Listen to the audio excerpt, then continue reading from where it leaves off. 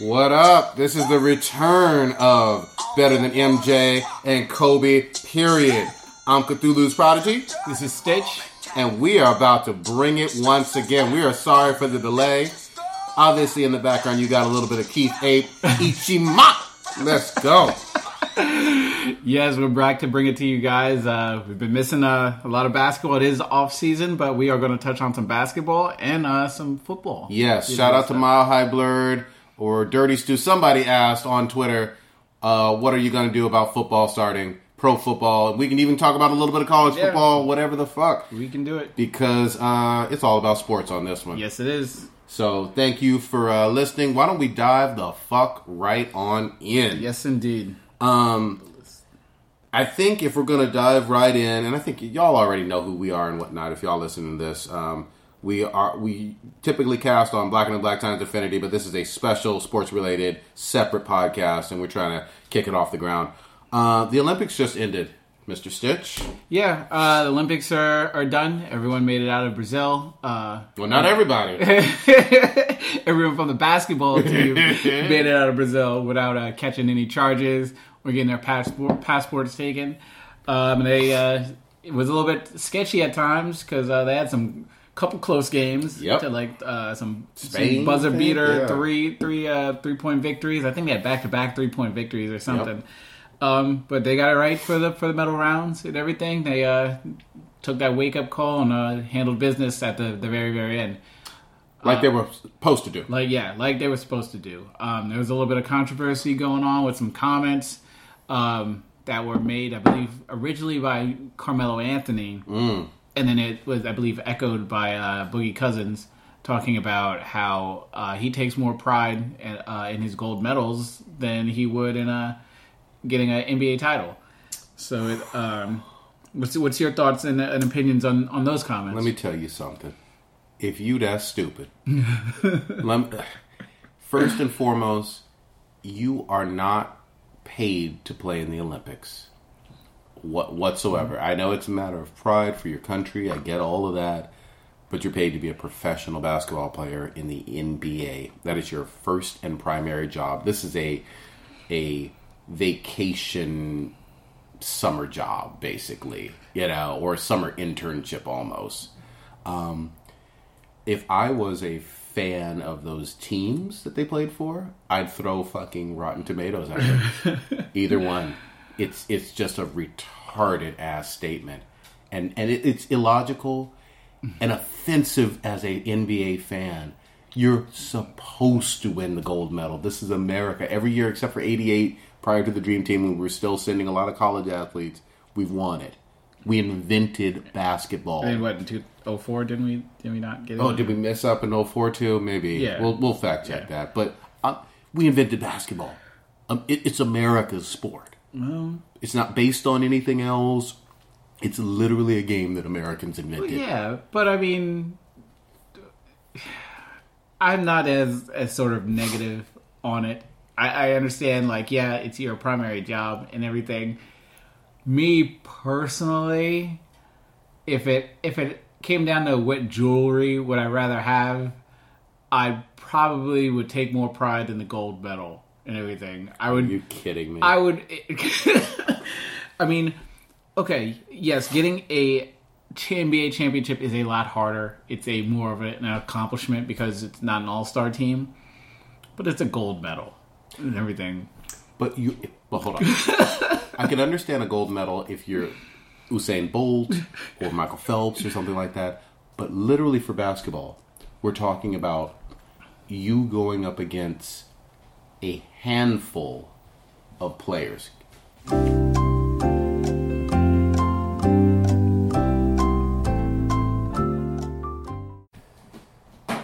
Okay. Sorry, you're going up against a handful of players who are NBA talent. None of the teams are stacked with NBA talent. And you're not playing series of games where it's like best of 7 on the road or any of that shit. I understand that. I just think a medal is cooler. If you had two of your friends, let's say it's blue and an old ninja are standing in front of you and you get a chance to pose with a picture of one item on, would you rather pose with the item of the NBA championship ring or pose with an Olympic gold medal around you? NBA championship You are every ridiculous. day of the week. No.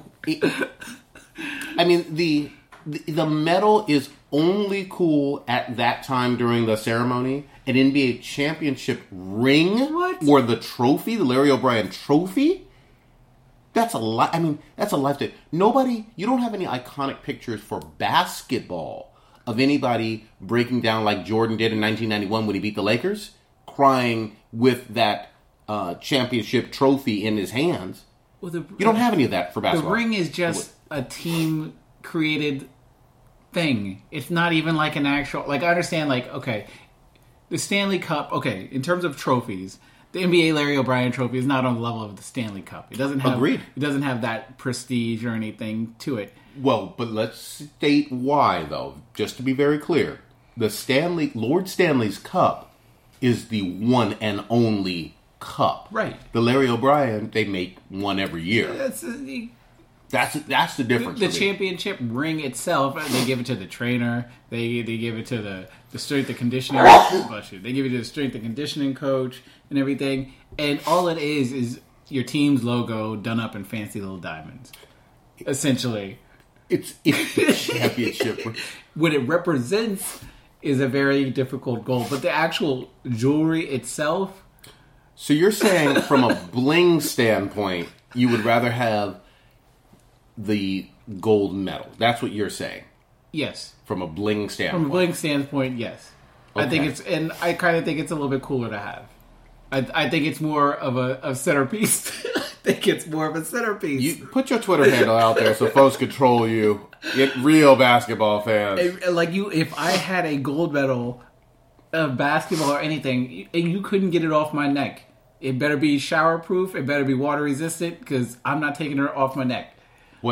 Two things I'll never forget. The picture of Jordan, I think on the cover of Sports Illustrated, wearing all 6 rings, just a headshot with his fist, showing all 6 rings with I think 2 on his thumb and all of the other rings on each one of his fingers. And then I think it was a Slam magazine cover back in 2004, I want to say, with your boy Kobe. Yeah. Showcasing, I think the title was Lord of the Rings, was showing during his 3-peat time. That's iconic. For the Olympic men's basketball, with the exception of that brief ceremony, there's no iconic pictures of anybody celebrating having a gold medal. Anybody. Okay, so would you rather, let's say, a backup or a role player win a title, or you win a gold medal? A title. You'd still, no matter what your role is on that. No, you're talking about role player never got into the game. Period. You're just, let's say, you're Festus Ezeli. Okay. Would you rather be Festus, or would you rather be one of the 12 on the Festus any day of the week. Oh, come on! Any day of the week. Because here's the other thing too. Just being a part of a championship team, and you know this even with the Lakers franchises. Mm-hmm. There were some role players back in the day. Luke Walton, Yeah, Shannon Brown, Trevor Ariza. Truth be told, even though some will argue this, Fish was no all-star either. No. You know what I mean? He was in a lot of ways a very good starting point guard and role player, but Yeah. he was no stud from a point guard standpoint. He was no Jason Kidd. He was no. In a lot of ways, I don't think he was even a Tony Parker. No. So all I'm saying is, being a role player on a championship team for the NBA is very lucrative, and you can take your talents, you play in the system, blah blah blah blah blah, and you can have a very long career. What was that guy on the Spurs? White Mamba, Bonner. Yeah, Stephen Bonner. Guy was a serious scrub, but he played on championship teams with the Spurs. Got a following. Okay, so what about, like, say, Robert Horry? Would you rather have? Oh, Robert Horry, any day of the week. Didn't he have 7? Well, yeah, but I mean, he just happened to sort of hit shots at the right moment. Let's not downplay this. But Big Shot Bob literally came alive. He didn't give two fucks about the regular season And during the most pressure-filled moments with Houston, with LA, and with San Antonio, great franchises, all he did was shine bright and knock down pressure contested shots. But you're That's still impressive. I'm taking that any day of the week. 12. But yeah, I mean, Think of the competition. Okay, the competition. Yeah, I understand that. But to be on the Olympic team, you are obviously one of the best in you're all pro. You're all pro, all star, recognized as that. Kinda. Whoa. Because, here's my case in point. Braun wasn't there. Okay, he had the choice not to be there. Steph wasn't there. But you know who was there on the team? Scrub-ass Harrison Barnes. Well, that was by choice. That was, they passed up on the opportunity. They are still looked at by your peers as being one of the best to be there. I would say you are typically in the top 75 to 90% of the league. Somewhere in that. Yeah, and I think that's great. Something not to. That's great. And then you're getting a medal. Christian Laettner got a medal. Christian Laettner was as a member of the Dream Team. Well, he had. If I remember correctly, he had not played in a NBA professional basketball game. He had not. Point. And in college, he could arguably be one of the best college people to come out at that time. Christian Laettner was supposed to be cannot miss prospect. I agree with you. At that time, you're absolutely right. But when the competition started to get tougher, like in the NBA, when men came into playing defense against him, he didn't have a great career. That's when you pull out a college kid. You're pulling out a kid straight from college. Did he do 4 years? What, at least in the league? No, Laettner in college. Yeah, no, he did all 4 years. Yeah, so. But it's when you're pulling out someone straight from college. Even you look at the number one overall picks. He had Anthony Bennett, who can't be found anywhere. You have what's his name? The guy who was getting Michael Beasley and everything. He can't seem to stay on a roster. I think he's in China right now playing. So I don't want to discredit him being what his NBA career was.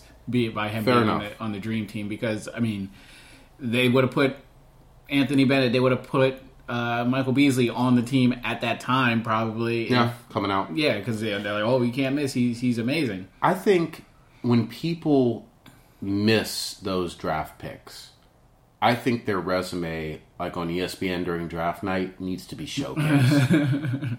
Because you have people with no accountability whatsoever that said, "Oh, of course." Sean Bradley was the next coming of Shaq or something. Just ridiculous statements that aren't critical, that aren't people doing their homework when it comes to drafts. And when you're wrong, you need to own up to it. Not saying when somebody gets injured, like Jabari Parker, I think is still a beast. He had his injury. I think he'll come back and tear this league apart, for years to come. Right. But when you have a scrub, you need to add that to your... it needs to be noted. It really does. But we got all off on this. I feel strongly that medals ain't shit. You're supposed to do it. It's extra. It's just really to keep you in shape for your real job. But I'm proud of Team USA. I'm glad they won it. I am very pleased that they did not get into any trouble down there. Yeah, that could have been bad. Because, I'm going to say it. Y'all know what I'm going to say, too. If Ryan Lochte, whatever the fuck. You know who I'm talking about. That's my boy. If he had been Boogie Cousins, oh boy, they would still be roasting him. He wouldn't have been able to get on that goddamn plane. No. He'd still be in Brazil. He'd be in a Brazilian favela jail. I'm going to say it. I've been like, all you Americans and your thug-ass basketball players is exactly what would have been said. It wouldn't have been any of this crap about, it's just a boy. But yeah. Bullshit. No, it wouldn't have worked that way. All right, let's get into Durant, man. Yeah, so Durant, the decision was made. Did we have I can't remember where have a discussion on Durant after he signed? I know it happened maybe a day or two. I think after it happened just after we were speculating. Yeah. So I don't think it was official. Right. But he ended up signing with the Warriors and everything. Sort of surprisingly, at least by me. I mean, everyone sort of talked about it, but then it kind of the buzz started to go around. Oh, he's going to stay for the extra year with the option where he could get more money and everything. And he's like, nope, I'm gone. And then he went to the Warriors. I'm happy for the Warriors. I'm happy for Durant because I've been saying Durant needs to legitimize his superstardom by getting a title. And I don't have an issue with him doing it this way because in order for us to consider him one of the elite top tier superstars, he needs to get in a championship and he needs to win a championship. He has been in one. Well, yeah, but he needs to win. I couldn't agree more wholeheartedly. I think Kevin Durant has even more pressure on him than Steph this year. Oh, yeah. Well, yeah. Steph proven himself two MVPs. I know that Kyrie gave it to him in Game 7 and hit that buzzer beater or whatever, or that game-winning shot over him. And they blew a 3-1 lead. I get all of that. He still has a ring. Yeah. So it's on Durant. Durant does not, and he's a former MVP. Yeah. With multiple scoring titles. Yeah. And been in the league longer. Mm-hmm. So, to me, Durant, it's show and prove not not the following year. This year right now. Because it was a 2-year deal he signed? It's a 2-year deal. 2-year deal, so... And I'm going to say this. It can't be just one if we're talking about legacy. Well, yeah. He will get rid of some of the haters, that are right now nipping. And it's nowhere near as bad as the hate that LeBron got before he went to Miami and got that first championship. But he'll get rid of some of the naysayers immediately with one championship, and we'll start talking about legacy after 2.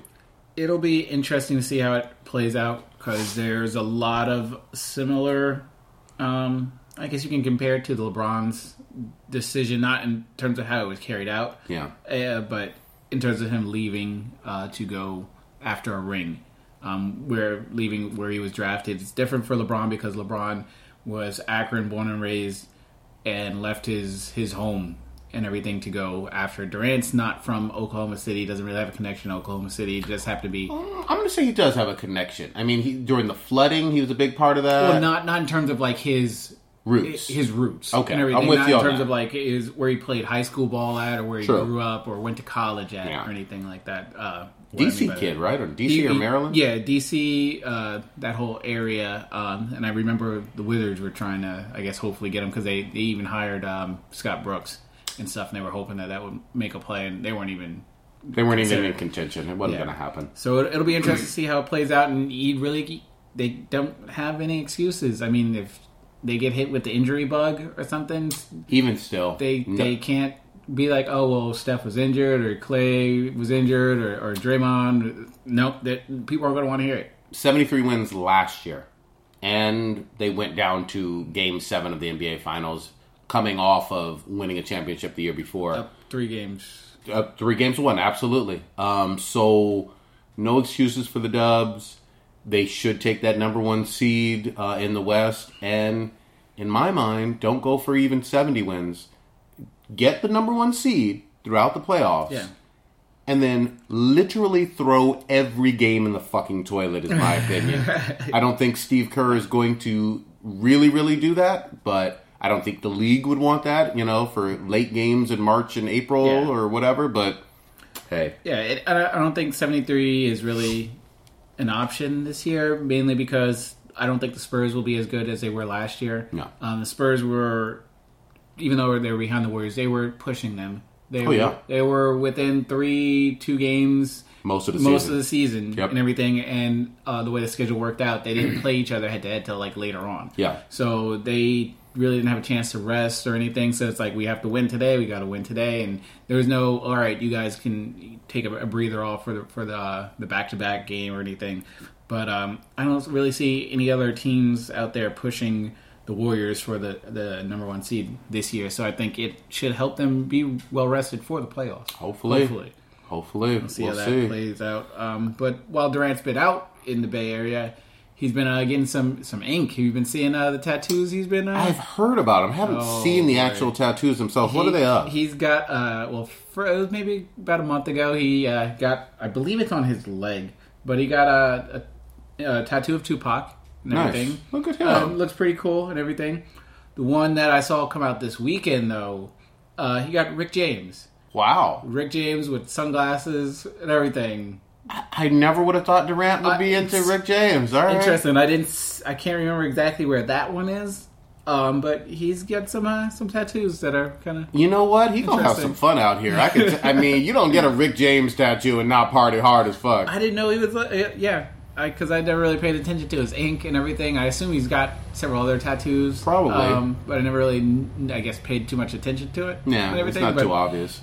They're pretty unique in their styling. All right. So that's interesting. It'll be fun to get to know him. I mean, I only knew him from, quote-unquote, a distance over all these years, and I've always liked him as a player and a person. Right. But now I'll be able to see the pre-game show and post-game extra interviews and local coverage of him that, I just would never have access to. So it'll be really fun. I think it'll be really cool. I'll definitely think he'll enjoy the Bay Area and everything. Some of the comments that he made after his decision kind of raised an eyebrow with some people in terms of how he kind of didn't want to leave his house and stuff because he was kind of fearful about how people were going to take his decision and everything. Well, I guess you can kind of understand it because, I mean, is being a young man who, went to college for a year, then, all right, you're an adult now, and everything was tied to OKC. Everyone loved him. He was second to Jesus in that area. Well, but first and foremost, not to rub salt in the wound, he played 1 year in Seattle.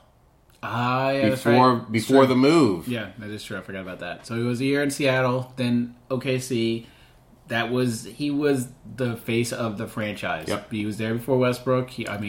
From opening night in Quicken Loans. No, it's not Quicken Loans.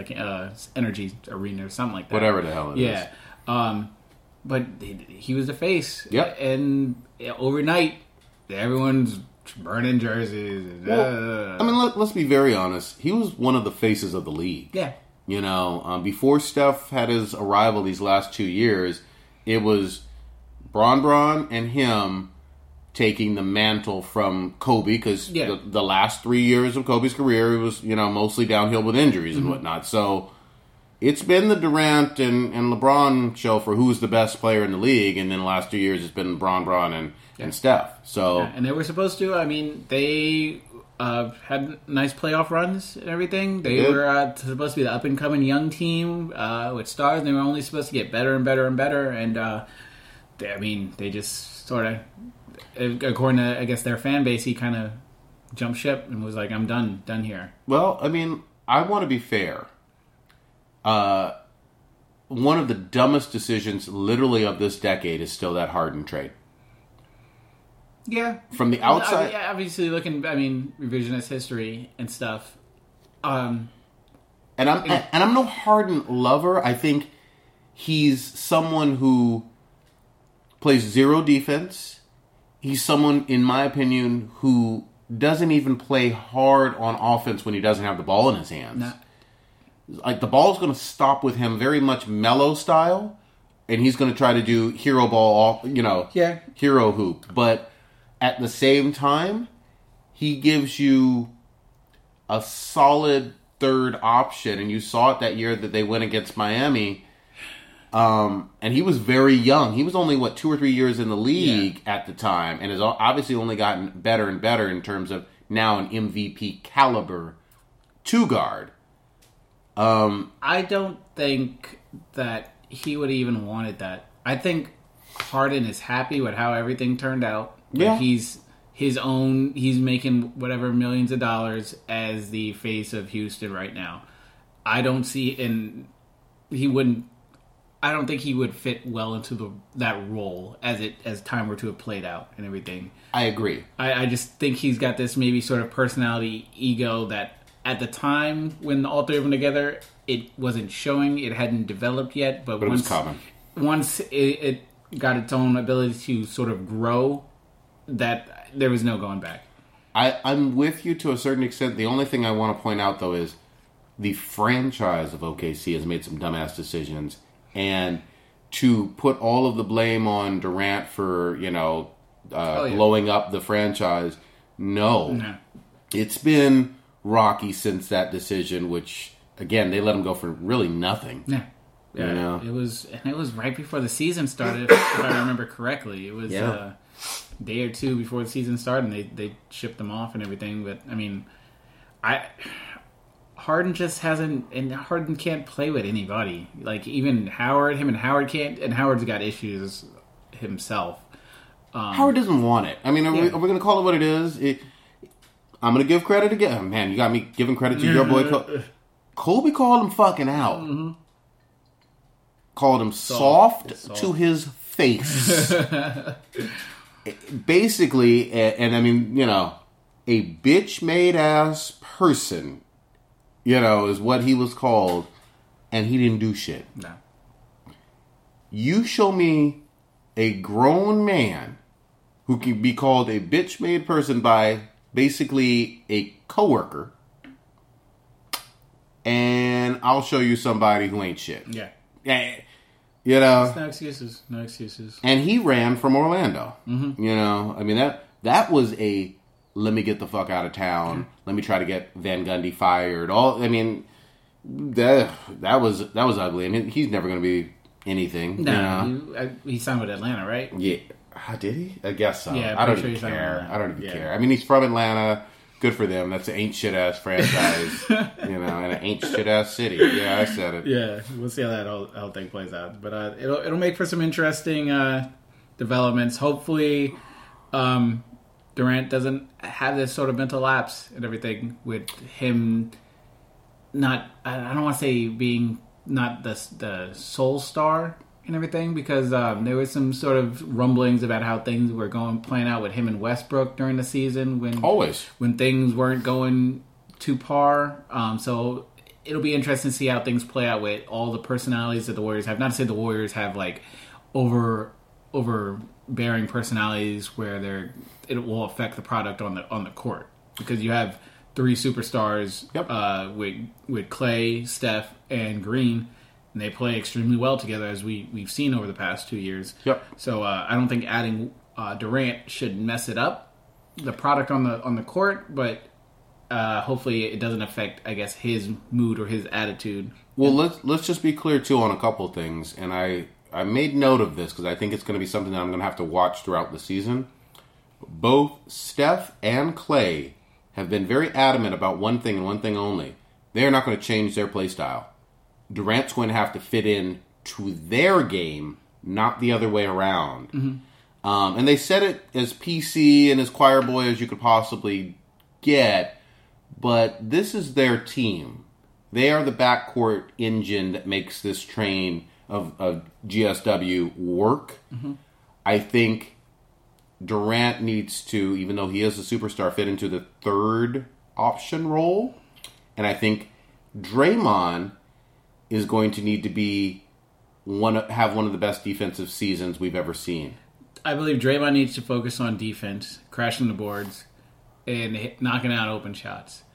I think Durant is the number 2 option. I think is he a better shooter than Clay? You could argue yes. Is he better at getting... Yeah, I mean, they're about what for what. You can argue either way. In terms of getting to the rim, I think he's better than Steph per se, because he can finish stronger. He's more physical. Statistically, I know it doesn't look like it because one's 6'11 and one's 6'3", but statistically, Steph finished extremely well at the rim. Not just for his size, period. He was in the top 3 or 4 in the league last year for finishing at the rim. But I would have to see some stats just to, I guess, compare the numbers and everything. I just think Durant's such a extremely talented weapon, where he can pretty much do everything that LeBron does, except he shoots better. He's not as strong as he can't do the bull rush sort of move that that LeBron does without taking some damage that LeBron would just sort of shrug off. Yes. But I think you have to use that weapon to its fullest. And there's not many other people in the league that have Durant's talents where he can shoot the three, he can post up, he can drive, he can dribble, he can bring the ball up court. He can do it all. You're right, he can do it all. It's going to be situational based. But here's what I would see, and I'm no Steve Kerr. Obviously, he's a genius, is going to make this work or not.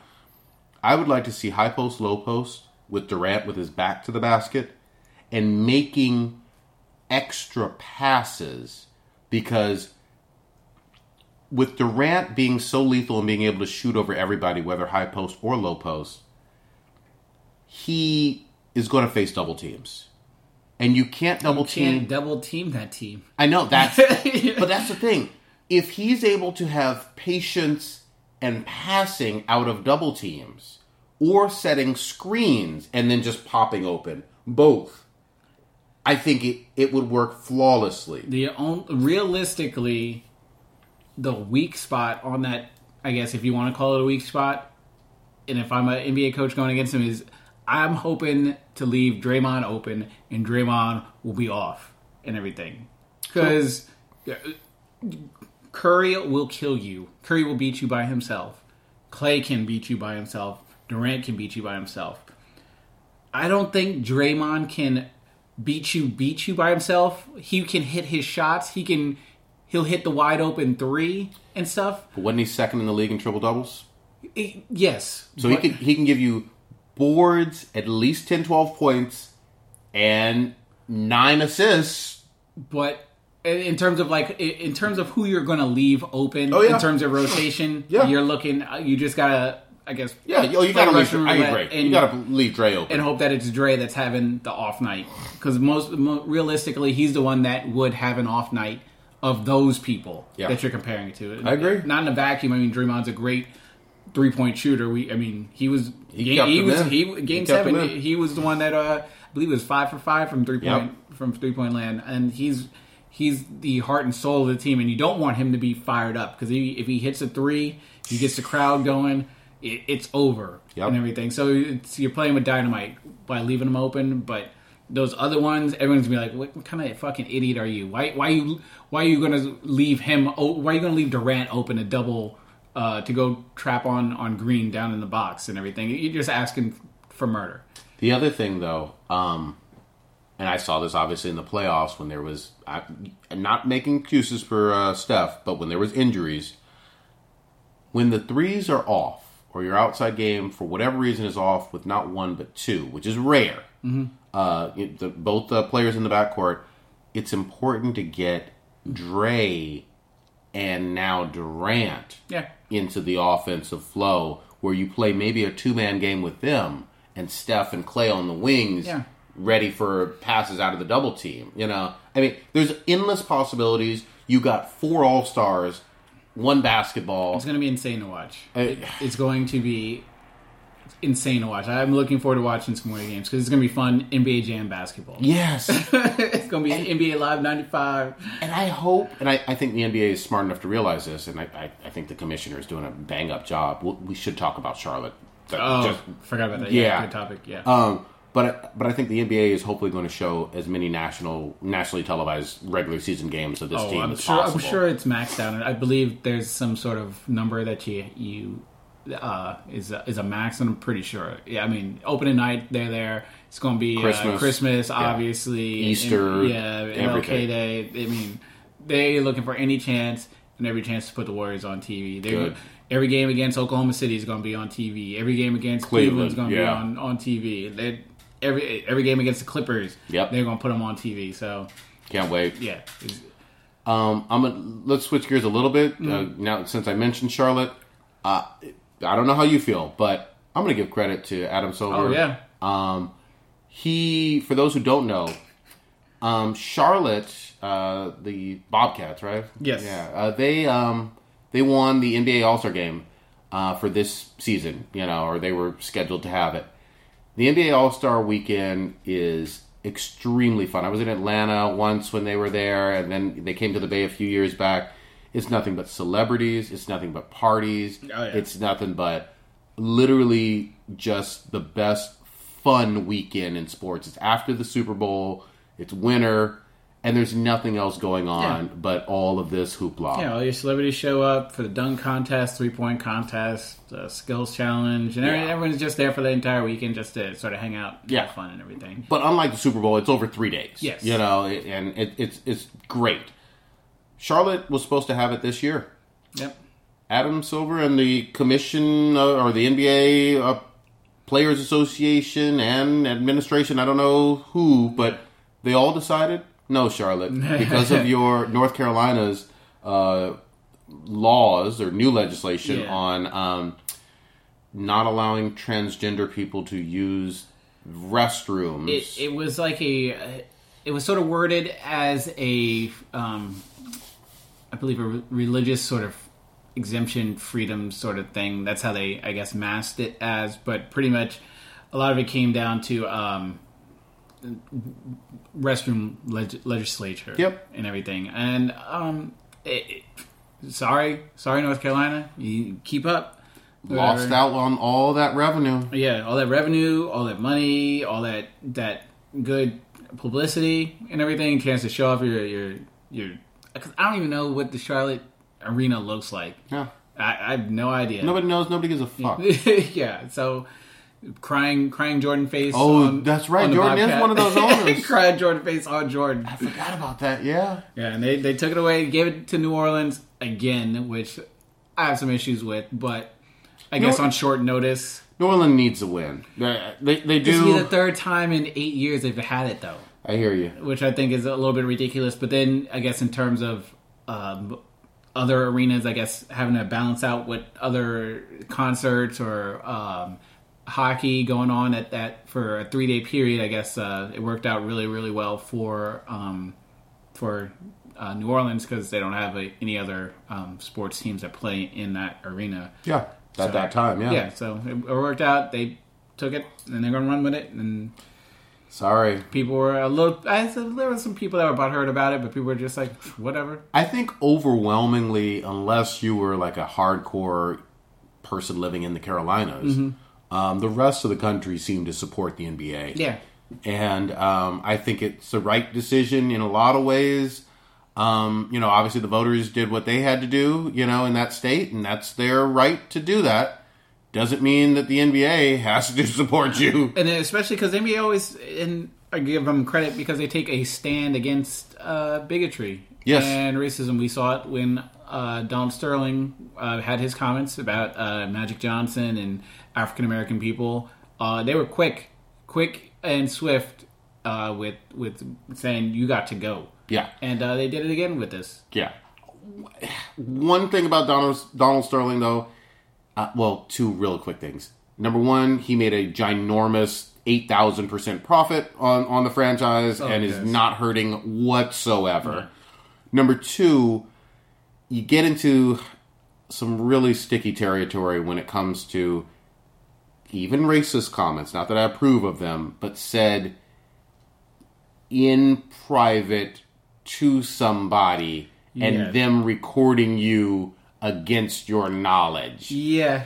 I mean, I don't support him or what he said one fucking bit, but you are not supposed... It's actually illegal for you to record somebody without their knowledge. That's why when you call into customer service for your insurance or whoever, and they say, please be aware that this line, you may be on a recorded line, they have to legally do that.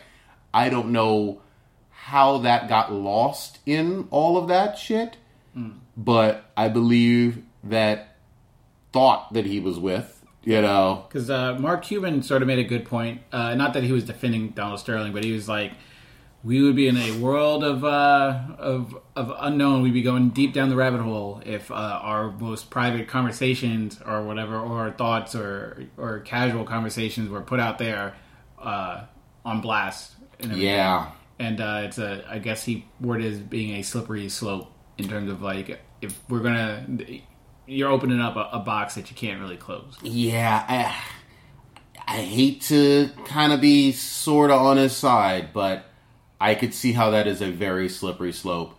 Don't like Donald Sterling one bit.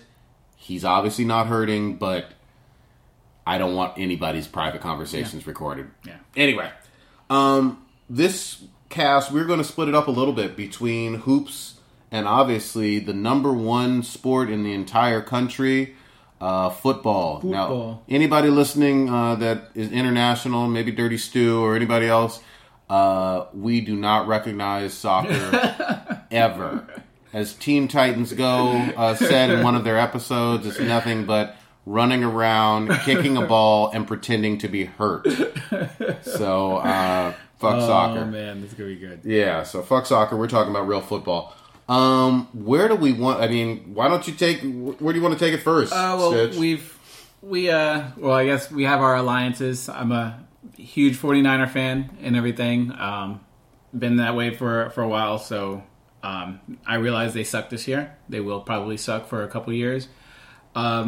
And I blame the owner, Jed York, because he's a moron. He's 36 years old, and he runs a NFL franchise, which makes no fucking sense to me. Yep. And everything, because he acts like a junior high kid and everything. That's the reason why Harbaugh is no longer crushing teams in the NFL. One of the most winningest coaches in NFL history over a 4-year period, by the way. Yeah, unbelievable, because he hurt his feelings. So he had to go. So, yeah.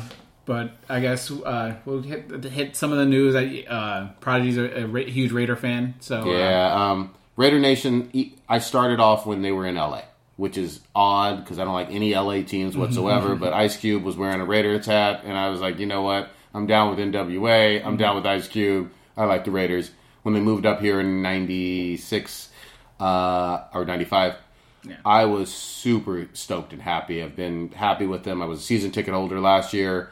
It has been very rough. That year that we lost, when we had Rich Gannon as the MVP, when we lost to Tampa, that was super rough. When we got rid of Chucky, that was super rough. Charles Woodson left, but then he came back. Yeah. Thick and thin, I bleed silver and black. There's no doubt about it. In fact, for those of you who don't know, when it comes to football, I am a Raider fan and then a football fan. I won't just blindly watch football. It's Raiders above anything else, and that's one of the few reasons why I will never play fantasy football again. I cannot root for the Chiefs or Chargers or fucking Broncos. Sorry, Mile High. Yeah, I'm big into fantasy football. I got 5 teams going. I even got a podcast league representing Black and Black times Infinity. So I'm able to sort of kind of put some stuff aside and value money and winning money and having shit talking behind my fandom and everything. Didn't Kevin get you into that league? Kevin from Comic Dudes? Yes, indeed. So it's a huge. I believe it's a 16-team league, which is it's a huge league and everything. So it'll be pretty interesting to see how that plays out during the course of the season and everything. But obviously with my team, the big news going on is the whole Colin Kaepernick refusing to stand for the national anthem. We sort of talked about it on our other podcasts numerous times, so I don't want to. I'll save everyone the huge long spiel on how I feel about it, but I support his right to do so. Even though if I were to agree or not to agree with it, he's, as an American citizen, he's got the right to do so. And he's protesting peacefully. Just to summarize, you want black people to protest quietly. Now you don't want them to protest quietly. You get mad when they block your entrance to the freeway and everything, and you want to reference how cool it was that when African Americans were protesting, doing sit-ins, and just peacefully marching and doing all this stuff, but you're upset when one just sits down quietly. Okay, hypocrites. But yeah, so that whole thing's going on. I'm a Kaepernick fan. I am kind of glad he's not starting right now because they have the hardest schedule in the league. Besides playing the Rams this upcoming week, they play Carolina, then they play Arizona. I believe they play Seattle within like the first 6 weeks and everything. So let trash ass Blaine Gabbert get murdered and everything, and then the fan base will be begging for Cap to come back, and then hopefully Cap will shine on some bum ass teams and look good again. And hopefully we can make some moves to get our team back to being respectable and maybe get 6 wins. Let me just say this real quickly. Again, I'm no Niner fan whatsoever, but God damn, your fan base have the shortest memories I've ever fucking heard. There's no loyalty whatsoever from a quarterback standpoint. I remember, I'm going to take you back. I remember your piece of shit fans giving the the great Steve Young. Yeah. All kinds of shit. Why? Because he wasn't Joe Montana. Yeah. He should wait. This is what you guys said. He should wait his turn. I don't think he can replace Joe. We never should have gotten rid of Joe. Yeah. All of that stuff. That was in the mid-'90s, early '90s and whatnot. Mm-hmm. Both Hall of Famers. Both statistically some of the best quarterbacks the league has ever seen. So there's that from 20 plus years ago. Right. Then you had the Alex Smith. Yeah, that debacle. No. I wanted Aaron Rodgers so bad. I remember I might have been on like Live Journal on MySpace saying like, we need to draft Aaron Rodgers. I don't like Alex Smith. I want Aaron Rodgers. But here's the thing, just like how we talked about for the NBA with scouts being pieces of shit and never want to admit they're wrong. Alex Smith out of Utah. I believe, was touted as the most intelligent quarterback in the history of the league. His Wonderlic. Yeah. What the fuck does a paper and pencil test have to do with playing football? Nothing. Please remind me. Nothing. Because if his score was so high on the Wonderlic, why isn't he Drew Brees, Tom Brady, Peyton Manning? He's nowhere close to those top 3 or 4 quarterbacks in the league. So please stop with that bullshit. And no real shade to Alex Smith. Obviously, we play him 2 times a year now. He's not a bad quarterback. Right. He's not at the bottom of the league. I think he's above average on his best days. But he's no quarterback that's going to dazzle you with his throws. Yeah, he's no world beater. He's just checks down. Yeah. Goes to the tight end. Yeah. I believe it was maybe 2 years ago, he didn't have a touchdown to a wide receiver. Yes. And even a couple of years ago and everything, because obviously as a 49er fan, people always wanted, we should keep Alex Smith, and you just see the comparisons. But he rarely ever throws downfield. Like passes over 15 yards are very, very rare. Like where they travel in the air. It's something like, if people remember like Chad Pennington back in the day with the Jets, who it was another... He was a good check down quarterback, got the job kind of done and everything. I mean, better than Alex Smith did for sure when he was with the Niners. Yeah. But he would just throw short passes. Let's be very perfectly honest. Minus Frank Gore as a very good running back, that was a team with 0 offense. Oh, yeah. Because, if you're just doing 10-yard, 15-yard checkdowns, if you don't have a running back that's at least giving you 4 or 5 yards to carry, you're done. Yeah. It's 3 and out every fucking time. It's not going to help you if you're playing from behind either. Yeah, and with the Chiefs as well, good running game, and you're just Trent Dilfering it, basically. You know what I mean? You're technically the quarterback, but only on 3rd and long do you actually do shit. Right. Besides hand the fucking ball off. So let's just put that out there. I think my Raiders are in a good position, but I'm always nervous when, they get a little hype around them. Derek Carr is a stud. He's young. This is his 3rd year in the league. Cooper's great. Yeah. Mack. Carr showed a lot of promise last year. They won 7 games. The year before, his rookie year, they only won 3 games. That's a huge improvement. Yeah.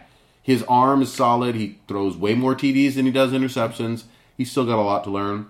I would take him over... in Stanford guy in Indianapolis, Luck. I would take him over Luck. Whoa! Going into his 3rd year, has not played his 3rd year, first 2 years in the league.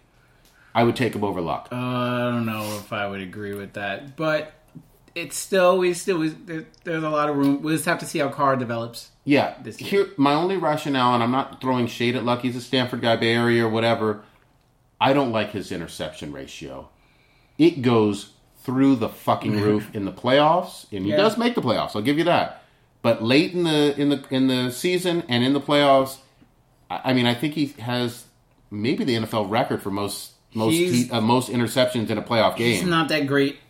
I believe he had 4 or 5. It was like a Brett Favre type game. Yeah. I believe they might have been playing Kansas City or something a couple years ago. I can't deal with that. It was bad. I can't deal with a quarterback giving 4 interception shit. It wasn't or fumble. No. Your number one job is to just like the running back, to, hold on to the ball protect the ball and not cause turnovers. Yeah, don't fuck it up. But yeah, I feel pretty solid. And I also will say for the Raiders, Khalil Mack, there's no reason, with the exception of J.J. Watts having another ridiculously amazing year, there's no reason why Mack cannot lead the league in sacks. Yeah, Khalil Mack's great. He should be up there for Defensive Player of the Year. There's obviously the J.J. Watt hype train, which I have my issues with Watt. Really? Speak on I that. just don't like... He's just constantly just sort of promoting himself and everything. True. Okay. He's just always on Instagram, just flexing, putting out stories about, I'm doing this, I'm doing that, whatever. It's just like, play football and stuff. Even on Hard Knocks, it was just like he knows where the cameras are at all times. Okay, and that's fair. It's a little bit annoying and stuff. And he's a great player and everything. But I just think it's a little bit. I think he enjoys the camera and the lights a little bit too much. I'm with you. I could see that from that perspective. It only really bothers me when the team is failing and losing so much, because I put it into the same category as Cam on offense. Cam was dancing a whole lot last year. They were 15-1. They had an incredible season. I'm okay with the celebrating and grandstanding. But when you lose or you're losing, you gotta be able to. You gotta miss me with that bullshit, So very, very true.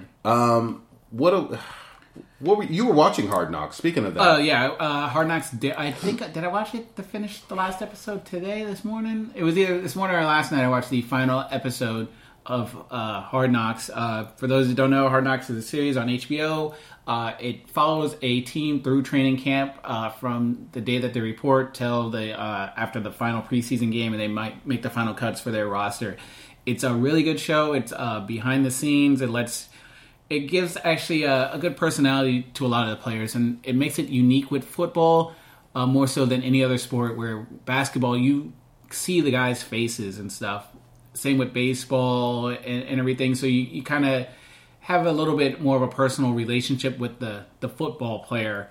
With the basketball player or baseball player, where football is more so just a number. Yeah. It's a number and a helmet. And see, a lot of times you can, if you have a favorite like defensive player guy, not like a megastar like Watt, you might not even know what the guy looks like and everything. If he's in the supermarket or something, you'd be like, that's a big ass dude. Yep. I think he probably plays football, but I have no idea who the hell he is. Where if it's a basketball player, like, oh yeah, I've seen his face before, I know exactly who it is. So it makes it really unique with Hard Knocks, and they give a lot of times to like the undrafted rookies, which is really cool.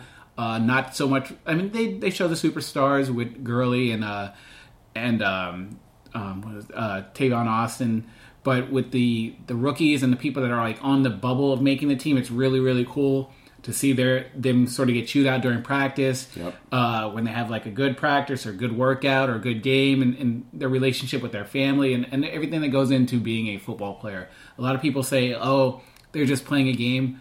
It's not a game. It's a business, first of all, and it's a career. Anytime that you are playing, well, if you want to so-called playing a game that involves your body pretty much going through car crashes the entire Sunday and everything, while we get to turn it off on TV and go back through our regular day, these people go through therapy. They have to heal and everything. The injuries and the pain and stuff of playing football doesn't just stop as soon as the final whistle blows. Let me piggyback on that. Even playing high school football with mostly 120, 135, 140 pound, teenagers, you're sore. Yeah. You're sore from practice. Yeah. And not that it was debilitating because we're all young or whatever, but it's still rough. Now, multiply that by 100, and that's an NFL practice. And you're required to lift. Even if you go to the gym, people complain, oh, it was leg day today. I'm sore. Yeah. My legs hurt or whatever. Okay, cool story, bro. Your legs hurt. Now get out on that field and go run and everything. Go run and push this sled. Yeah, with the margin of error, because there's 100 guys that are just as athletic as you, if not more so, waiting. Yeah. Like hungry. Sharks, hungry to showcase that they are slightly better than you. That their 40 time is .001 times faster than you are. So so Hard Knocks does a really good job of that. Sometimes you get a little bit, not to say emotional, but you feel a connection. There was one of the players on there that had a really, really cute daughter and everything, and you see the family showing up for the games, and oh, where's Daddy? Where's Daddy? And like Daddy's on the sideline hoping that he can get in for like a series and stuff. So it's really touching, and it puts a nice behind the scenes spin on the NFL, and it's really, really cool to watch. You know what's funny? Like when I was a kid watching football, and even into like adolescent years or whatever, I never understood why you would like actually have a family and whatnot and be a quote unquote younger player, you know, someone not old man. You gotta watch out. Yeah, but I mean, having that stability and that support system is crucial, because there are going to be days where even if you are a physical beast, top 1% of top 1%, you're going to need somebody, you know, saying, hey, you can do it, because... Yeah, it's draining. I mean, it's a lot to learn, and it's really cool, and I definitely highly recommend you watch this season, because even the quarterback for the Rams, Case Keenum, they show him at home, and he's just studying his playbook, and his wife's like making an omelet, cooking, doing wife stuff, and she's like, ZY35 trip 12 with a E-waggle Y2 banana. Yep. And like she's calling the play, and what the quarterback would do would sort of simulate like he was hearing it through his headset. Yeah. And he would recite it back out, because he would say, he's like, I had some issues when came out of college. He's like, I just had the wrist thing. I called play 12. Everyone knew what play 12 was. He's like, but with the verbiage and everything. So you get to see, like, even when they're at home, they're still constantly studying football and bringing it home and making it a part of their daily lives. I wish people who don't really know football and have never even played on a Pop Warner level could understand and appreciate just how complicated it is. It is a chess match. Yeah. And if you don't believe me, actually just play a little bit of Madden even. Yeah. Which gives you still the tip of the iceberg for the level of complexity that's in it. But yeah, the NFL season actually started off today. Yeah. We had the Denver Panthers Broncos. and the Broncos, which was a repeat of last year's Super Bowl. Stitch is going to look up the update. Yeah, it looks like right now Denver's up 21-20 with 3 minutes left, so it's going to come down to probably like a field goal and everything. But yeah, it's always good for an NFL season to kick off. It's one of my favorite times of the year. Let me just throw a little bit of shade, though. I hate Thursday night games. Yeah, Thursday night games are bad. What it really is, it's the greedy-ass NFL trying to capitalize on another primetime night. Yeah. It's literally all about TV revenue. Yeah. The NFL does, I mean, if you look at the TV ratings every fall and winter, they destroy every single other program on television by a margin of like tenfold almost. Pretty much, they own 3 nights of the week. Yes. They own 3 days. Yes. And it's their day. Yep. Sunday, they own Sunday. They own Monday. Yep. And now they just took your Thursday. Yes. And everything. But it's so bad that other networks won't put on anything against the NFL. There's barely any baseball games being played today. Yeah. Because of it. Yeah. I mean, they just back off because they know why we wasting. Yeah, I mean, as much as I love Flash and Arrow, and people talk about Empire and Gotham and all this other, none of that even holds a candle to a Monday night game or a Sunday game, let alone playoffs. Yeah, playoffs and the Super Bowl. Yeah. I mean, it's culture. Yeah. It's our culture. It's our sport. I mean, yeah, baseball is technically the national pastime, but those days are long and gone. They really are. It's It's sad how much baseball has fallen off. I enjoy going to baseball games, and they're fun to go to, but I mean, football is just, it's great. Well, it's a perfect blend in my mind of a shortened season and 1 game a week for your team. Mm-hmm. So there's nothing but hype. Yeah, that week before, and you're looking at analysis and all this hype and whatnot. And if your team fucks up or doesn't play well, too many times, you're out of it very quickly. Yeah. You know what I mean? There's only 16 games. Every game matters. Every game matters. It's not like baseball with 162, which is ridiculous. Even basketball with 82 games, is long. Yeah. You know, so let's get into some of the stories from the NFL this year. I'm not going to say your boy. I was about to say that. Tony Romo. Tony Romo got hurt again. I believe he broke parts of his back. I forget the actual term, if it was a part of a vertebrae or the specifics about it, but he got injured in preseason game against Seattle. He seems to always get injured. I avoid drafting my fantasy teams and everything. I don't really have an issue with Romo as a person. As a person, he seems like a great guy and everything. It's just more so the Cowboys that I have an issue with. And most people, they either like the Cowboys or they hate the Cowboys. I hate, and I really want to stress that, I loathe the title of America's team. I think it's ridiculously ironic and funny that, you know, they haven't been shit for over 20 years. Yeah. But beyond all that, Romo's somebody who Cowboy fans will praise like he's the second coming of Jesus. Mm-hmm. He's had some incredibly high statistically good seasons. Yeah. In the regular season. He's always choked in the playoffs. He's never gotten the Cowboys to the Super Bowl. Yeah. I'm just going to say he never will. Yeah. Is my bet. I don't think so. Despite talent around him, despite that $1 billion playpen of Jerry's World. Yeah, Jerry's World, and I still feel a little sorry for him for he's never going to be able to live up to that pressure. A little. He can't. I guess I can say I'm kind of a Romo fan, just him as a person. He was drafted, I believe, or picked up, but he out of, I believe, Eastern Illinois.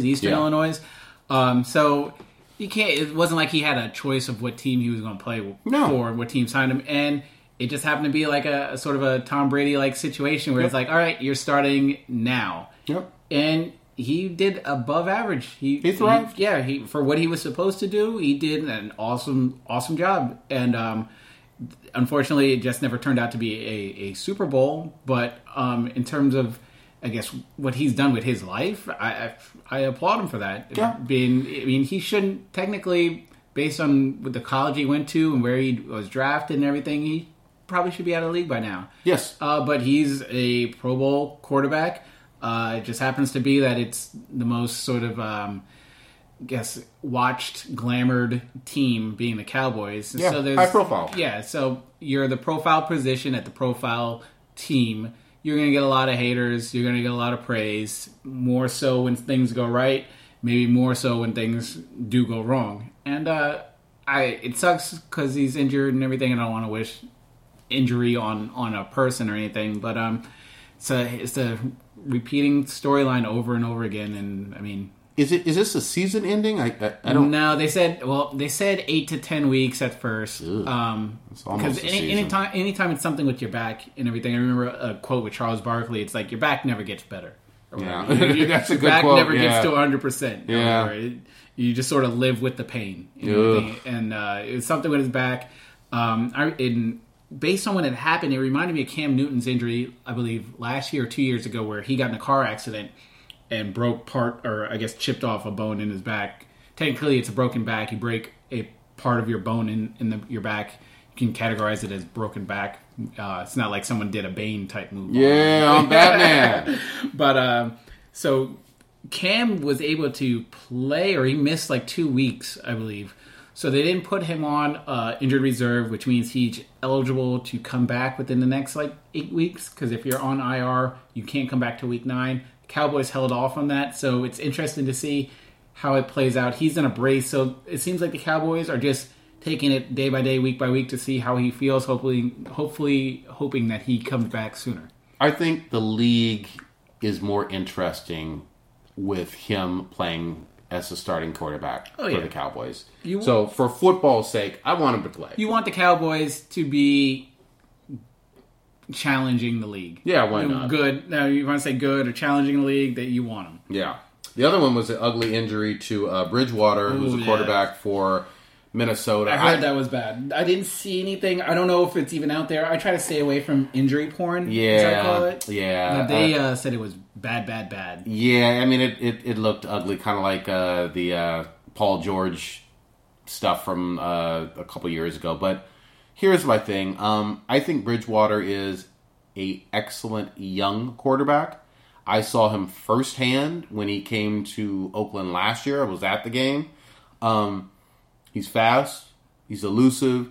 He makes solid decisions. Yeah, he was a beast in college. And he's not someone who completely, even though he has one of the best running backs in NFL history in his backfield, he doesn't completely just rely on that. He makes smart decisions. I hope he comes back stronger. I'm not obviously a Vikings fan, but I hope for good things with him. Yeah, I enjoy watching Adrian Peterson play. He's one of my favorite players to watch and everything. And Bridgewater was forming a nice young team that they had go. I mean, Peterson's been in the league for a while, but getting some talented people around Peterson, hopefully, so Peterson can go far in the playoffs. Because I mean, hasn't really done. He's been to the playoffs maybe 2-3 times and everything. But in terms of like him actually going to a Super Bowl, Minnesota hasn't been to a Super Bowl, I think, in my lifetime. Maybe in like the 70s or like late 70s or something like that. But it's been forever. Yeah. Why don't we talk about breakout stars? I think for the AFC, with the exception of my wonderful Oakland Raiders, I think Pittsburgh is going to, if healthy, tear this league a new fucking asshole. It's going to be interesting. They have Le'Veon Bell, who's one of the top running backs in the league. He has a 3-game suspension for substance abuse violation, whatever. He comes back in week 3, but last year, when he was out, D'Angelo Williams balled out. Well. Yeah, so it's like it's next man up with them. As long as Big Ben can stay healthy, they seem to have all the pieces. I'm going to say it, and this is going to sound like blasphemy to especially Niner fans. Antonio Brown is the second coming of Jerry Rice. Man. I haven't seen this. I think he's better than Megatron. I think he's, because of his hands, a step better than Terrell Owens. And I think we are talking Michael Irvin or Jerry Rice level talent. Now, obviously, you have to put forth a body of work of like 7 to 9 years more of last year's greatness. But Antonio Brown is a fucking beast. Antonio Brown's a monster. He's really good at the yards after the catch, like Jerry Rice was. Yes. He can take a 5-yard slant and just go with it. Yep. He's definitely one of the top 3 receivers in the league, depending on how you want to rank them between him, Julio, and Odell. I like Odell a lot. More than Brown. I think. Wow. If you had to get, and they're pretty comparable in age, I believe. Actually, all 3 of them are. They're all relatively young. They're all pretty. This is their prime. Yeah. We know that this is their prime. Odell's. I like Odell. Odell's something magical. Odell's got the best hands I've ever seen in my life. I will give you, his hands are incredible for Odell. I don't know mentally if he's as hungry. I know he likes to salsa dance. I know he likes to diss Lena Dunham, which I like. But I don't know if he has that. Brown wants to embarrass you every fucking time. I think Odell wants to be a New York celebrity. A little bit more. Odell's got a little bit of crazy flash to him. And it's interesting because, I mean, obviously in the big lights of New York, I get it. That's going to help. I just really, really like Odell. I kind of wanted to get him in my fantasy leagues, but I was unable to. I enjoy watching him play.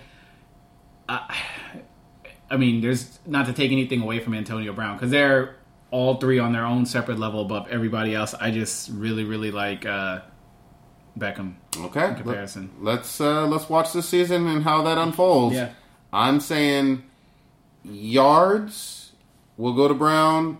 This is before any games have been played. I think he'll have better stats than Odell. I think he wins yards and TDs. Yeah, I think so too. I just think maybe receptions. Based on that, I think it's because Pittsburgh's offense helps that out in comparison with the Giants. I agree with that. Eli's an idiot sometimes with his passing decisions. Deer in headlights. Yeah, but they're both great. Okay.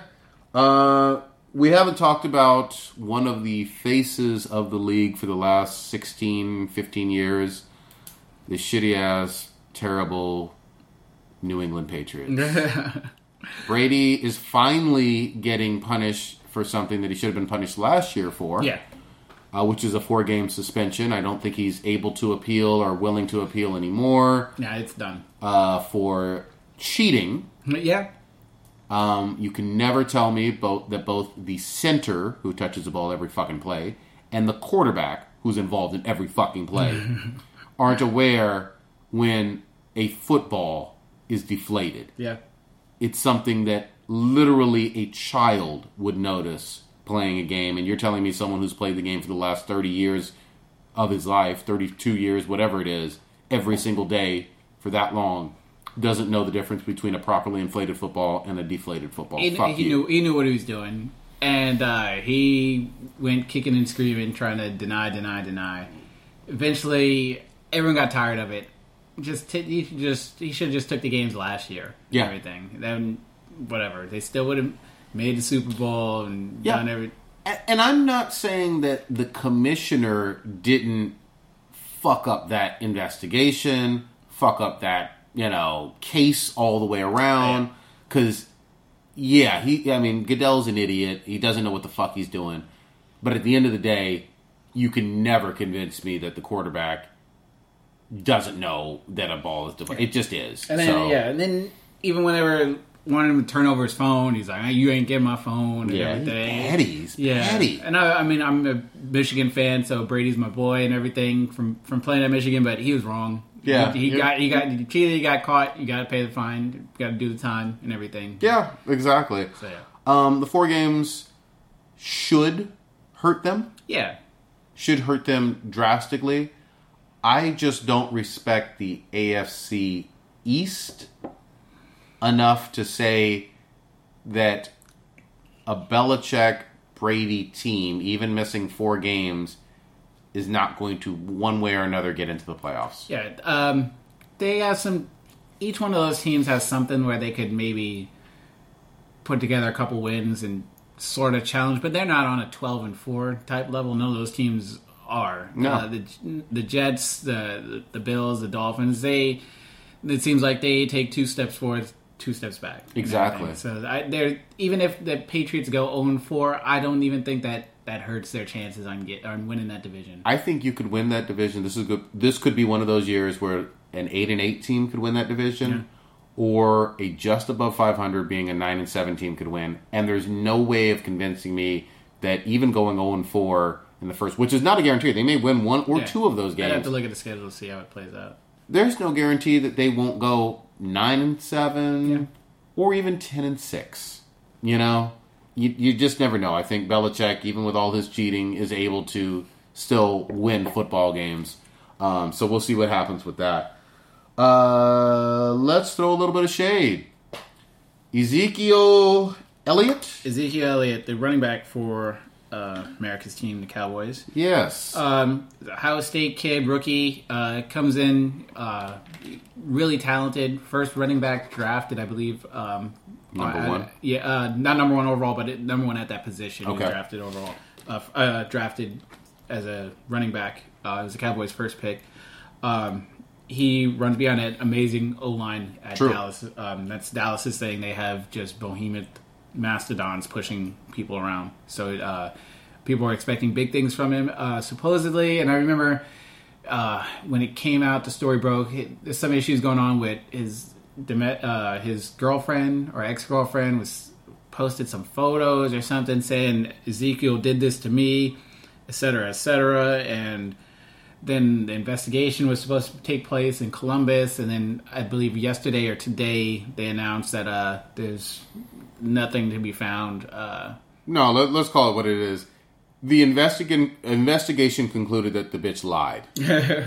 lied on this guy, fabricated, made it up. She's a thought-ass bitch. And I can't believe this isn't getting the attention it deserves. The media is so quick when any NFL player or NBA player gets caught up with a technical foul, domestic violence case with substance abuse, any type of felony, drinking, shooting themselves in a club, anything like that, for damn certain you hear about that for months. The story has legs. They talk about it not just on ESPN and Fox. They talk about it in just regular-ass news, articles, period. I mean, every type of attention whatsoever that can be given gets intensified whenever there's something like that going on. In this case, how much do you hear about it, Stitch? None. It's a little blurb on a daily back end of the blog or the end of the sports paper. If people still read papers. Yeah. It's not on the cover of ESPN, in terms of the website, or it's not blowing up on Twitter, not trending. There's no fucking word about it. And a player, I don't know this guy from Adam in terms of whether he's a good person or a bad person, whether he does anything with charity, or I don't know him at all. What I do know is this woman should be thrown through the media like gutter. Yeah. For lying on this athlete and trying to ruin this man's life who's innocent. Yeah, it's disgusting. It really is. It unfortunately, it's not just a sports problem. No. It's a society type issue where it's a unfair double standard and the way men are treated, not just men athletes, but men are treated in general in terms of when they get falsely accused of something. It's just like, oh, okay, sorry, just a handshake and a pat on the back, my bad, you can go now, and everything. And it's detrimental to real victims as well. Yes. Because it makes it harder to believe real victims. And that should be something that everybody, male, female, MRA guys, feminist guys, everybody should be against something that hurts real victims. Yes. And that's as simple as it can get for me. I just can't stand this woman. I think her real name may be out there, but I'm not quite ready and prepared to actually put that on this cast. I don't know. I didn't know her name. Look it up if you can.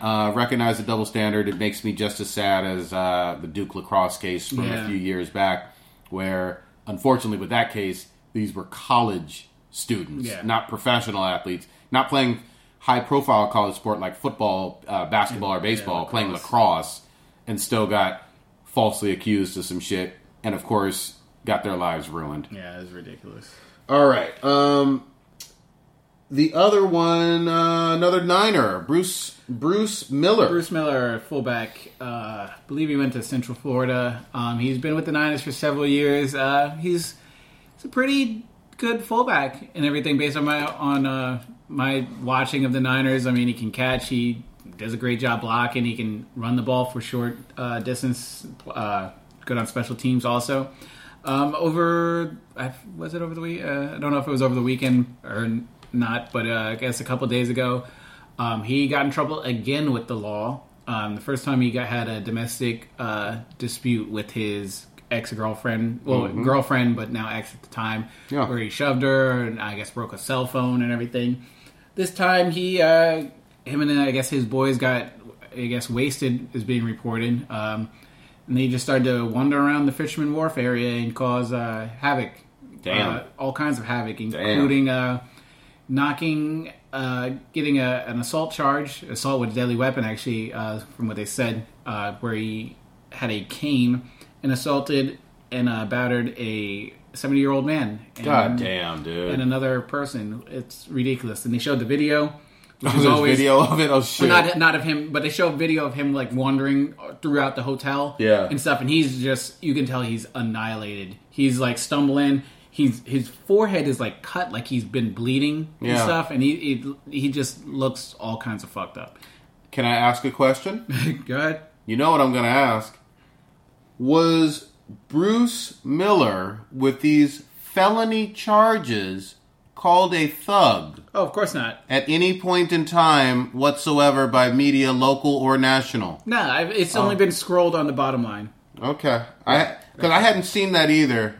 I'm still waiting for that label to be used for anybody that's not black or brown. No, the thugs are going to be all these African Americans that are going to be protesting week one and everything. They actually had a Denver guy take a knee today, and Seattle actually was coming out and saying that their entire team is going to do a sort of I guess a protest or during the national anthem, which That'll be interesting. Very interesting because Robot Wilson, as I like to call him, plays for that team. So it'll be interesting to see how he sort of plays it and everything. Didn't he just do what Sierra tells him to do? Pretty much. He does what's supposed to be said, what's supposed to be done, and has no personality. He's just whatever. He is the Carlton of the NFL. It's ridiculous. But at the same time, I don't hate him per se. He is a very goody two-shoes.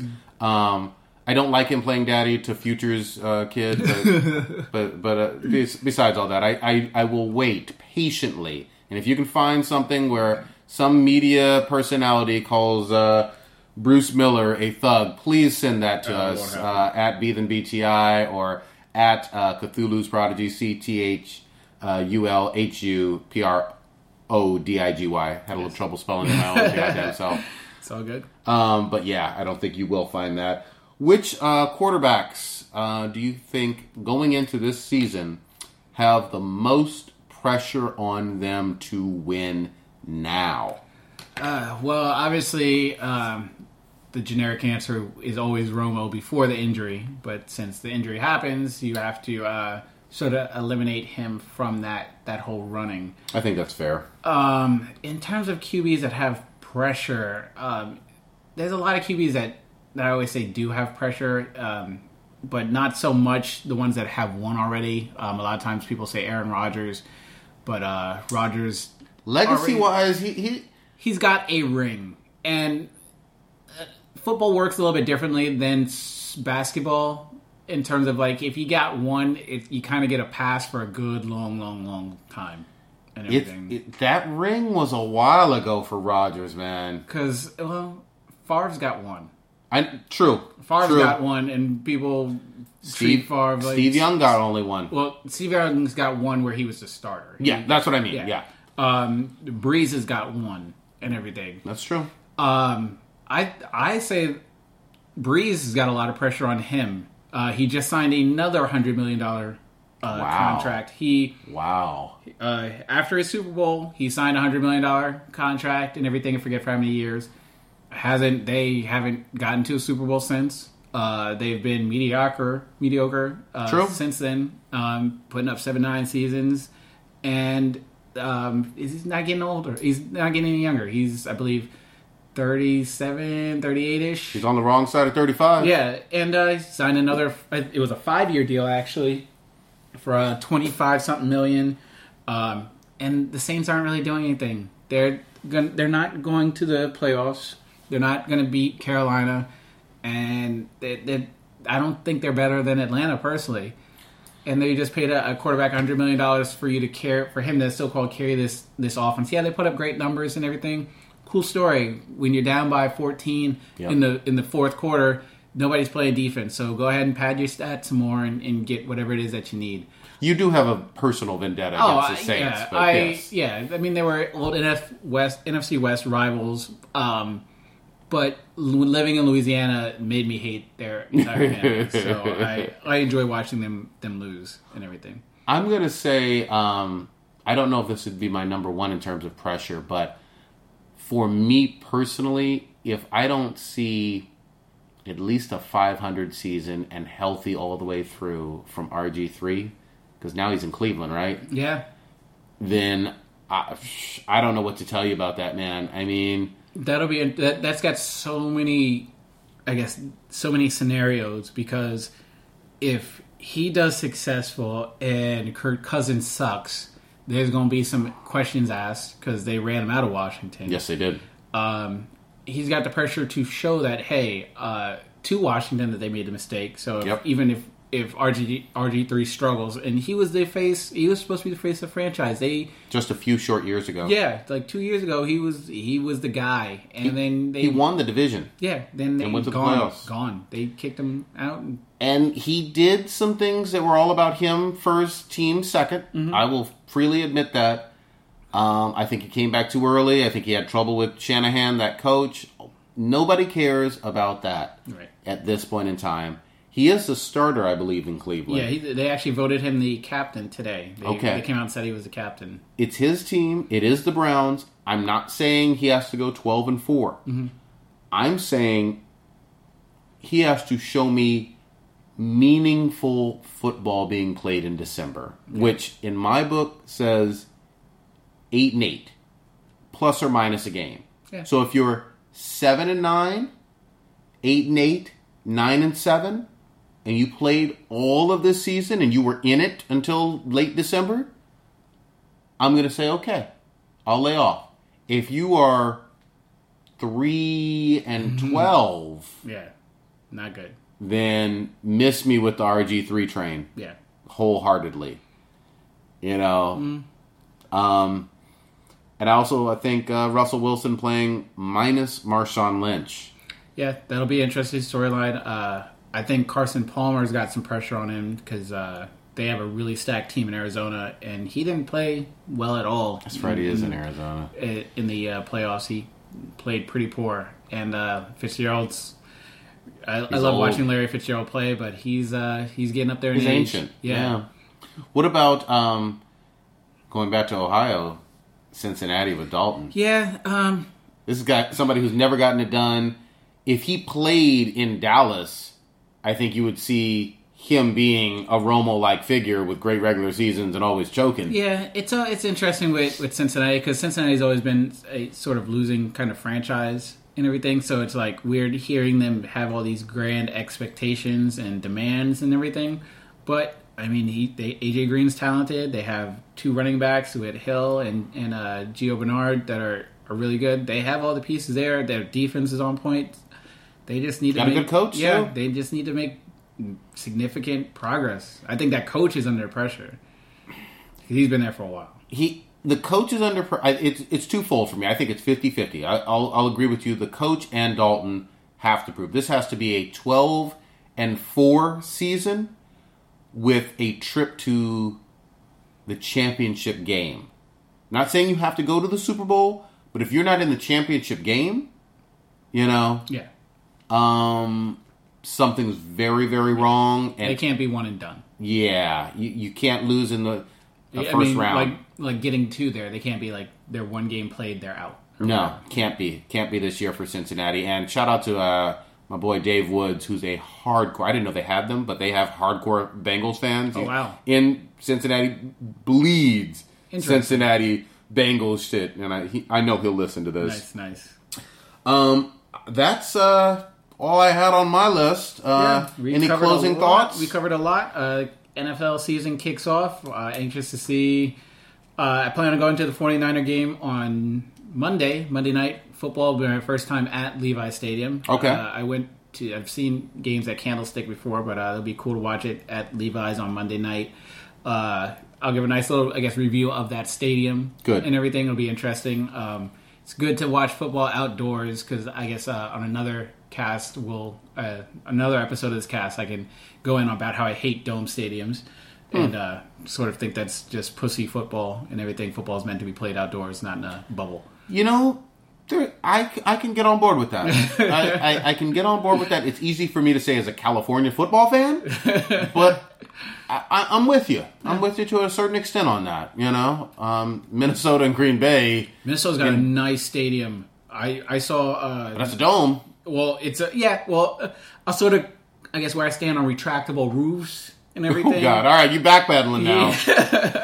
But that stadium's really, really nice. I saw it on the Hard Knocks episode, I believe it was. They showed what that stadium looks like. It's insane. It's got like a glass roof. You know what? And I saw this on like a Visa commercial where this couple used their Visa card and went to every baseball stadium in the league. I have and a friend that did that. I'd love to do that for football. That would be pretty cool. Because, I mean, there's so many stadiums that I've just never gone to, you know?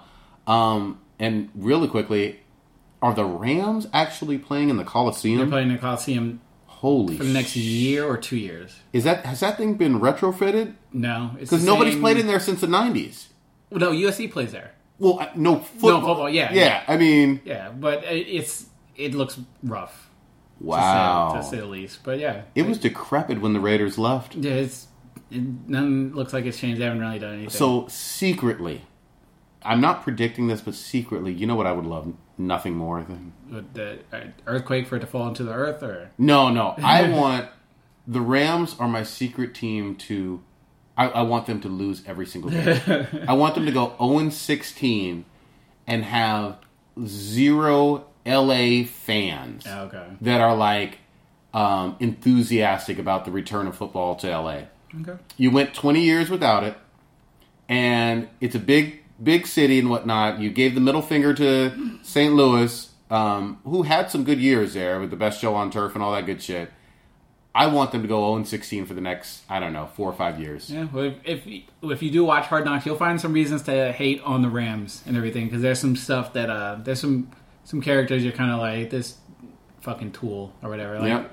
I don't like how Jeff Fisher, I don't like their coach or whatever. And seeing that on the show was really interesting. Also, to plug something, a TV show, they had the Arizona Cardinals. It was a show on not Netflix, Hulu, or no, Amazon Prime. Okay. They had a show following the Arizona Cardinals last season, which was really, really good. They had a good year. I want to say it was about 10 episodes long, so it was longer than Hard Knocks, and they pretty much did the same thing, except it was during the course of the entire season. Wow. Which was really, really cool, and I could argue and say it might have been put on better than Hard Knocks was, at least this past season of Hard Knocks. Okay. I'll have to check that out. Who are they doing it on this year, though? I don't know if they're doing one this year, but it just released maybe a couple weeks ago, and I'd have to put out on Twitter exactly what the name of it was, but it was really, really good. It was interesting to watch. You get to see all the characters. It was really cool to see the Honey Badger, Tyrann Mathieu. Nice. See his whole backstory and talk about how he sort of overcame his issues with marijuana at LSU and stuff, and It was really, really cool to see. Favorite like pregame show? Are you a Fox guy, ESPN guy? I'm a CBS. I'm more of an NFL Network, and I wake up to NFL Network, get my fantasy lineups right and going, and then I will sort of kind of change the channel depending on the commercials. And I like the Fox crew, to get my sort of last minute weather updates before the games and make my final decisions. Gotcha. Yes. I'm a CBS morning or pregame, and then all ESPN. I love the highlights with Chris Berman and all of that. Okay. And then, do they have my boy Ray Lewis? It's still for Monday night, or is he gone? They've been switching up. Woodson's supposed to be on that Monday night. I don't know if he's doing the games. Okay. But I know he's a part of the ESPN crew. I would listen to and Randy Moss, maybe. Oh, God, I don't want to hear... Randy Moss is an idiot. I don't want to hear him ever try to speak ever in front of a microphone. That's at West Virginia. Yeah, exactly. But I know he's hated. I know he was complicit in whatever happened during that Super Bowl. But I could listen to Ray Lewis talk. Oh, boy. Every single day for the rest of my life. I think he is the most motivational football player I've heard in the last 30 years, bar none. Not all of it makes fucking sense, but literally once I hear him speak, I want to do some Leonidas shit and go fucking... Yeah, I mean, it literally is inspirational. Most of the time, it's ain't shit-ass shit he's talking about. I think when he was talking about some of the unrest in Baltimore, none of that made any fucking sense. But it doesn't matter. I feel fired up and ready to go. It's motivational music or motivational speeches. So with that, I think we can basically close it out. Do you want to give some... you can find me on Twitter at HeyIt'sStitch. Shoot me what you guys think, your opinions. Tell me the Niners ain't shit, and I'll agree with you. I like it. And we'll watch this football season, and let me know about Team Gold Medal versus Team Rings. Good extra out song would have been that Drake Big Ring. Oh yeah, there you go. And I'm Cthulhu's Prodigy on Twitter at Cthulhu's CTHULHUPRODIGY, or you can hit us up at BTI on Twitter. And please leave some comments if you're listening on SoundCloud or whatever to this episode. Let us know what you disagree with. It's going to be really funny to listen to this, especially on the NFL stuff. Yes. By week 16 or in the playoffs when it's proven that we're absolutely wrong. But we will own up to it. Yes. Underwater Squad. We will see y'all next week. Harambe was an inside job. Smoke me out. We out.